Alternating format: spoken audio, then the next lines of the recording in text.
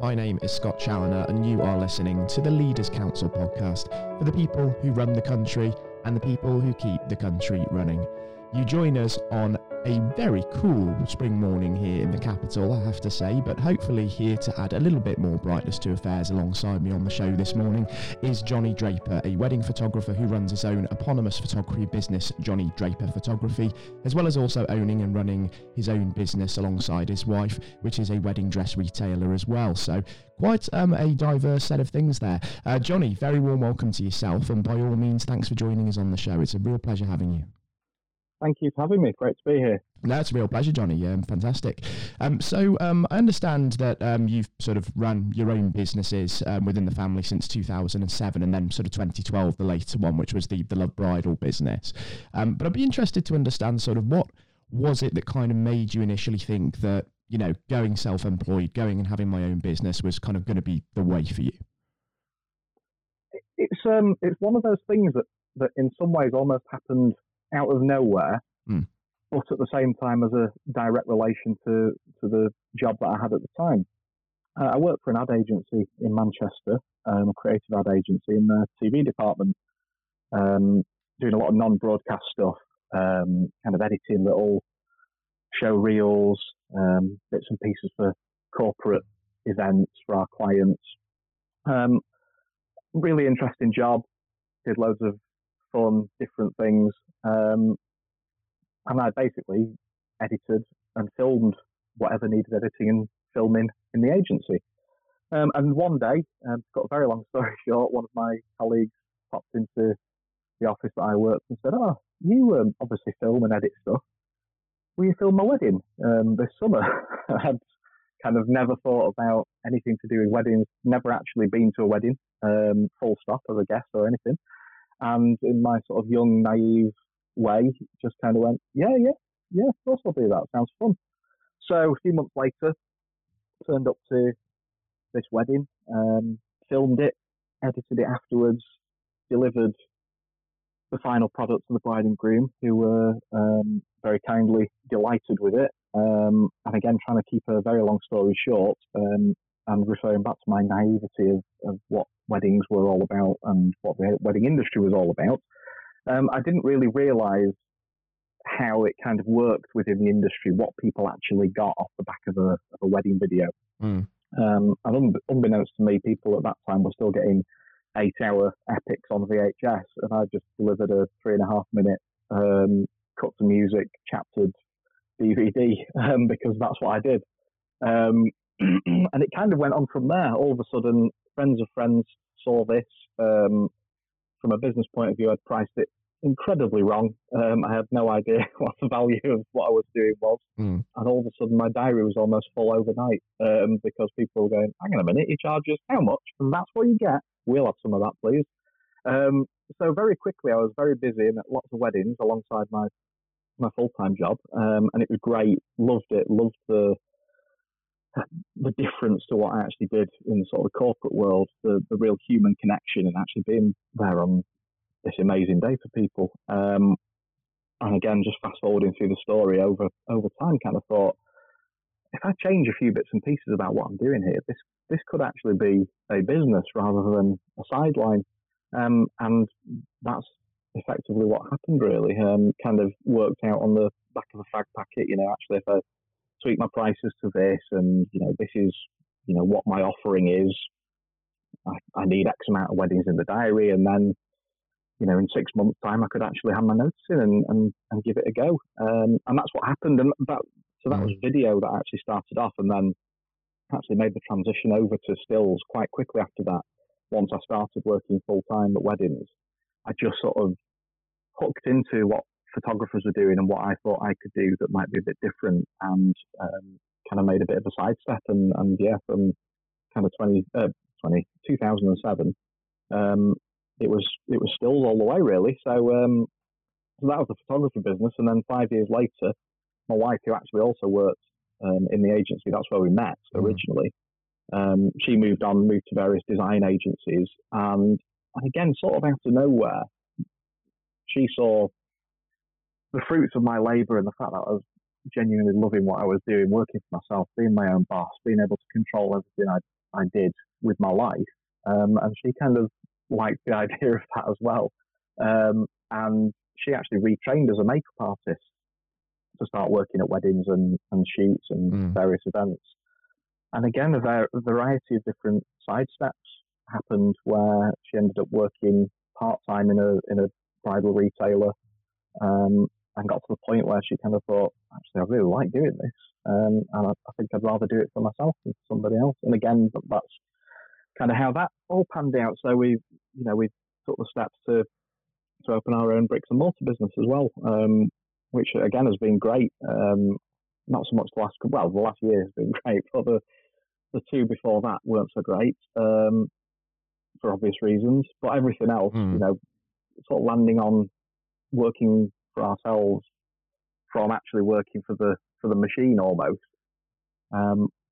weirdly kind of happened from nowhere. But I think when I speak to a lot of people, a lot of business owners, there's not necessarily always a plan. It's just something that an opportunity, something that happens that people kind of just go, oh, that sounds interesting. I might look into that a little bit more. And that's basically how it happened, really. Yeah, it's amazing how it works, isn't it? Where you sort of didn't have really any experience of the wedding industry, and now you're essentially running two businesses that operate predominantly within that sector and probably complement each other quite well. And obviously, the way that you described it is sort of going in there almost with that little bit of naivety, not necessarily having a full plan for what you want to do with it, and then kind of developing as it goes along. Sort of from your experience of having done that and grown your own successful businesses, just for some of those kind of younger entrepreneurial minds that might well be tuning in and listening to this discussion, what is it that you would kind of advise them to do if they were wanting to kind of start their own business based on those experiences that you've had? I think you need to be confident in what you're doing and what you're setting out to do. You need to be a little bit brave sometimes, because not everything will always work out. You've got to do some of the simple things really well, and almost, ignore the product and take that for granted. If it's a good product, whatever it is, product, service, if you believe in that, that should almost take care of itself. And then you just do the simple things well, a bit like I referred to before, back of the fag packet maths. If I do X, Y, Z in sales, can I make this business work within 6 months, 12 months, 18 months, whatever it might be? And don't overcomplicate things. As I say, believe in what you're doing. Be a little bit brave sometimes. It's scary, it's exciting. I think sometimes people feel that the safety net of being employed and working for somebody outweighs the benefits potentially of working for yourself. But I think if the last few years has taught us anything, a global pandemic has the same effect on pretty much everybody, with a few things, that don't get affected. But the majority of people in business, whether they're working for themselves or working for somebody else, potentially found themselves in the same sticky situation. So, sometimes you think it's the safer thing to do, stick to, I've got my full-time job and, all that sort of stuff. But things can happen that all of a sudden change all of that as well. So, if you can be in control of your own thing, I think sometimes that feels more of a safety net, because you've only got yourself to blame if it doesn't work out. And I think that's often been a huge motivation. For me as well, my destiny is in my own hands. If I don't get the numbers in the diary that I need for the business to continue to run successfully, what am I doing wrong? What aren't I doing that I've always done to make sure I do that? And you can't blame anybody else. You've got to take it on the chin yourself. And that pressure, I think, is something that I've always thrived on as well. Yeah, exactly. It's what sort of motivates you to get out of bed every morning, isn't it? And you mentioned as well, obviously, the global pandemic, COVID there, very briefly. I think it obviously would be remiss of us if we didn't go into that a little bit further, because, of course, for industries such as yours, where kind of wedding ceremonies and things were significantly restricted, it will have caused some significant challenges. So what sort of operational sort of hitches were you finding yourselves having to deal with during the last 2 years, and how did you sort of go about overcoming those? It was very difficult, as it was for so many people. But I think particularly for our businesses, which were in an industry that certainly within our industry sort of self-proclaimed itself as the forgotten industry, it was very difficult to overcome a lot of things. There was so much emotion attached to it because pretty much everybody in the wedding industry owns their own business. And you're working with clients who are preparing for the biggest, most exciting, happiest day of their lives. And you can imagine the emotion attached to the clients when all of a sudden weddings weren't happening, nobody knew what was going on, what's going to happen next week, what's going to happen in 2 months, etc., etc.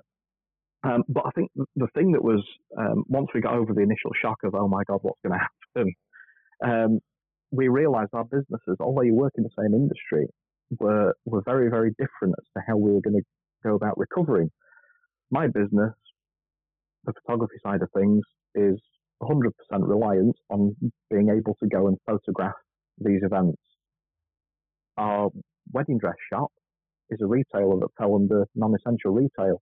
So bizarrely, we were able to get back up and running and reopen and sell wedding dresses when there were still no weddings happening, which was a little bit of a difficulty to kind of get your head around and work out, right, how do we convince people that even though weddings still aren't happening at this moment in time, that it's still a good idea to buy your wedding dress for your wedding that will eventually happen, fingers crossed. So there was a little bit of kind of working things out to give our customers confidence that we were here to stay. There was a big panic early on, especially where the dress side of things was concerned. That people were worrying about what happens to my dress. What if this business folds under the pressure and as a result of the pandemic? How do I get hold of my dress? So we had certain clients who, from minute one were on the phone. I need my dress. And the dress was still with the designer, still hadn't been finished, being made in some circumstances. And of course, with it being a global pandemic, the clue in the title, it affected everything. So it affected our entire supply chain. So, we were fighting fires from that point of view. It was actually, from the photography business point of view, pretty simple to deal with. I basically had to be in good contact with my brides and grooms, give them the confidence that, look, I'm not going anywhere. I'm ready to shoot your weddings as and when they happen, and kind of roll with what was going on overall in the bigger picture with them. So basically, most wedding venues kind of said to people, yes, we'll rearrange, we'll give you new dates to look at, we'll just move it, we'll bump it 6 months. I mean, some this is the naivety of all of us at the start. People were kind of bumping their wedding 3 months, 4 months down the line from kind of March, April into the summer, going, by the time we get to summer 2020, it'll be fine, we'll all be good. And as a result of that, a lot of my couples moved their dates 4 or 5 times before they actually got to their wedding dates. But as I say, as a sort of a response to my photography clients, pretty straightforward. Yes, I'm available on your new date. Great, I'll move you. It's in the diary. Happy days. Can't wait for it to happen. But the wedding dress side of things, we're dealing with manufacturers overseas, our designers themselves, some in this country, some overseas, seamstresses. There's a huge kind of process with the wedding dress. It arrives with us a certain number of weeks before the wedding, usually 12 weeks before. And the next port of call is getting it booked in with a seamstress to fit the dress. So it's the sort of the appointment intricacies and level of detail that we were trying to have to manage was complicated because, again, the knock-on effect that everybody had was, well, we're shut down at the moment. The seamstress didn't know when she could put people in the diary. Nobody knew when weddings were going on. So it was just this whole crazy, let's try and work it out the best we can, and almost, making up as we went along, which a lot of people were doing for the first couple of months. And then once there was some clarity, once, people had that confidence that, do you know what, we're not going to cancel, we're going to postpone our wedding, we're going to reschedule it, everything started to fall into place a little bit more then, and you could have a little bit more informed conversations with people. And then as things, progressed from a political point of view, and there was more guidance and clarity given as to when we could reopen things, and as I say, non-essential retail reopening, and events kind of going up in those increments of weddings of 15, 30, etc. That just gave you a little bit of a platform to work from then and something to aim for. But I think critically for us, all the way along, the most important thing was staying in good touch with people, not making people feel like I've not heard from them. Oh my God, what's going to happen?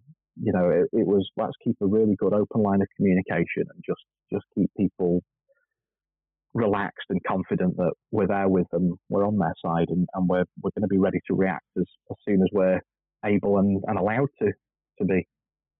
Exactly right. And I suppose that sort of helps maintain not just, of course, the morale of your clients as well, knowing that you're there for them, but also it gives yourself something to do, doesn't it? And it sort of strengthens that kind of family unit behind the businesses when, you're in that open communication, both together and with the clients. It's absolutely fantastic. And even though, of course, it was a very, very difficult 2 years for all of us, I can imagine that sort of for the experience of having to undergo crisis management, if we call it that, you probably come out of it almost feeling like, you're more resilient as a result of that experience, having come through it. And you probably also maybe learn quite a lot from the experiences that you've had.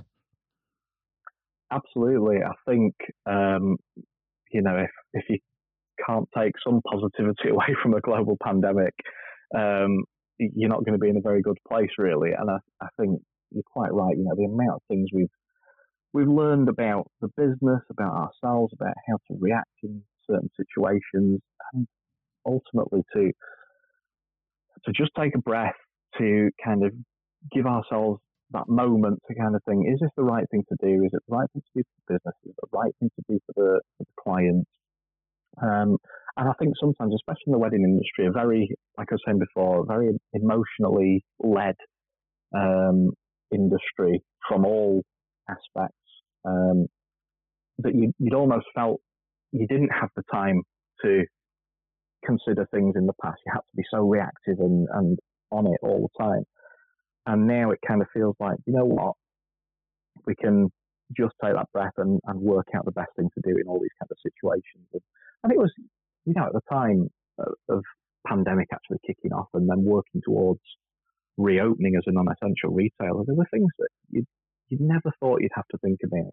The social distancing side of things, working out in your shop, point of sale and floor stickers and sanitizing machines, and we went,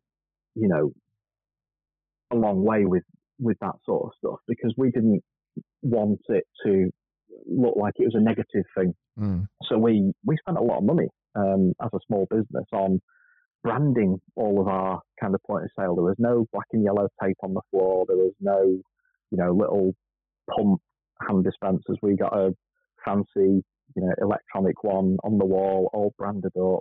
Everything looked like it was supposed to be there, because we just thought, we can't use this as an excuse to take away from the experience that we're trying to give people. And, it's one of the big things that brides had to get over, coming in and trying wedding dresses on, was wearing a mask while they were wearing the wedding dress that was potentially the dress they were going to get married in. That was very difficult for them to get used to. I mean, the longer it went on that we had to wear masks everywhere, it became a little bit easier for them to kind of get their heads around. But things like that, you totally understood. You're like, well, of course we want you to not be wearing a mask. We want you to be able to see yourself in this full-length mirror, in this beautiful dress.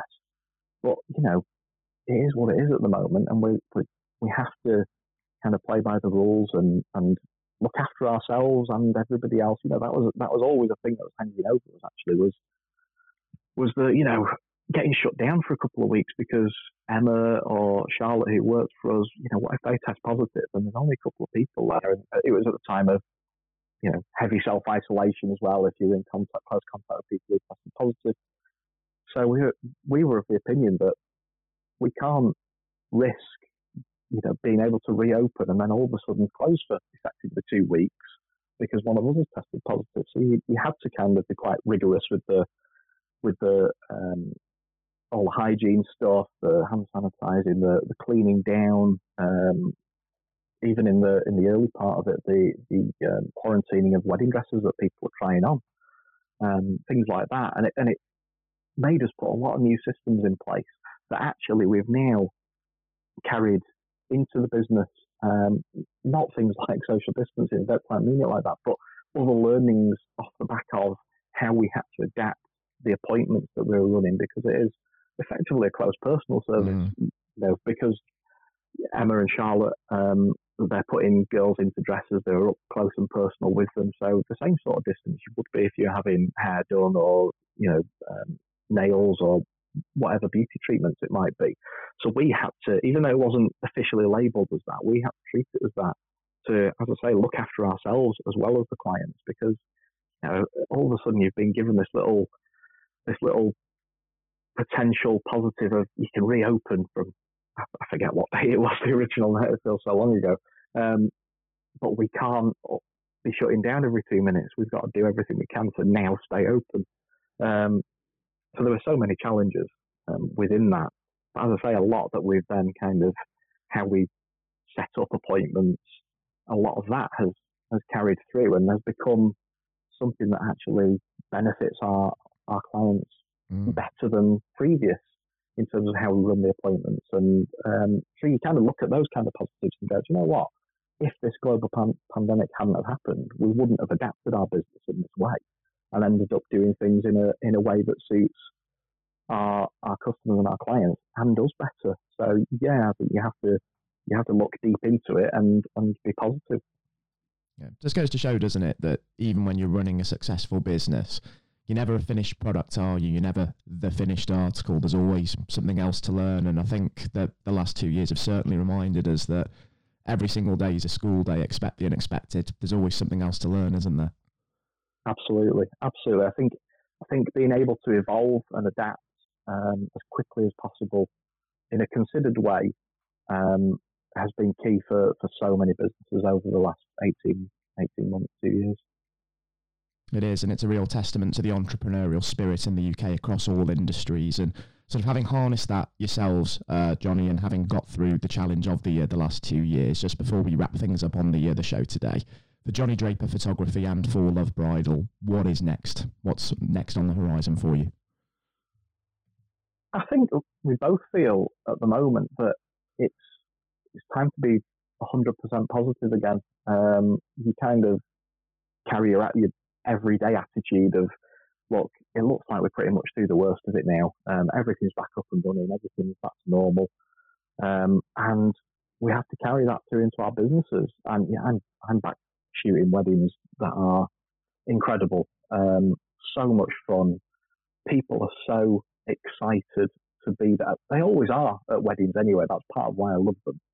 But in particular, the last 12 months, as weddings have come back properly, people are so excited, so happy and full of joy to actually be there with this wider group of friends and family that they've not seen for so long, which is often the case with weddings anyway, but it just feels extra special now. So for me, it's not quite business as usual. It's the busiest year in my business's history this year. It's set to be busier again next year, which is incredible off the back of what's been happening. If you'd have told me that 2 years ago, I wouldn't have believed you, and at the same time I'd have been punching the air if I'd known it was actually true. So it's kind of just staying focused on, okay, I'm now going into the busiest year ever, so I've got to kind of stay disciplined with some of the boring stuff, the logistical side of things, the admin, the editing, staying right on top of that sort of stuff. But giving it everything at every single wedding, and it's the most wonderful feeling being back amongst it all. And I think from the wedding dress shop point of view, from Love Bridal, it is much more back to normal because we've been open as a non-essential retailer longer than weddings have been back as well. So it's kind of come full circle and it's almost reset itself. We've adapted and we've evolved. We've put some new systems in place that are working brilliantly. And it's a case of just getting on that journey with those brides again and being excited to help them find the dress of their dreams. And always, I mean, the wedding dress side of things has always been very, very much about how you move into the next phase of fashion, you know, keeping up with trends, what's going to be big for next year, buying well. Again, it's very, very removed from photography. You know, the photography side of it is, I'm at the sharp end, I'm there on the wedding day, all the details are taken care of. I now just capture that. The dress side of things is very much about having an ear to the ground, keeping an eye on, as I say, trends and fashion and, you know, what our bride's going to be wearing in the next 12, 18 months, 2 years, and making sure we have those offerings for people, so that you're not standing still, you're always moving forward, and you're always relevant. And I think that's the key where Love Bridal's concerned. Yeah, exactly. It's a constant state of flux on that side of things, isn't it? And I do, on sort of the side of both businesses, wish you all the luck in the world in executing that to full effect and really succeeding over the next 12 months and beyond. And I think as we start to see sort of the situation unfolding and we start to see what kind of new trends sort of take to market, I'd relish the opportunity, Jonny, to actually welcome you back onto the show just to kind of see how things are coming along, because it's been a real pleasure having you join us today. It really has. I've thoroughly enjoyed it. Thank you, Scott. I'd appreciate that opportunity as well. I've really enjoyed talking to you. Likewise, Jonny, it's been an immense pleasure having you join us on the show. And lastly as well, with everything that is still going on in the world, please do take care and stay safe with all that's still going on as well. Thank you.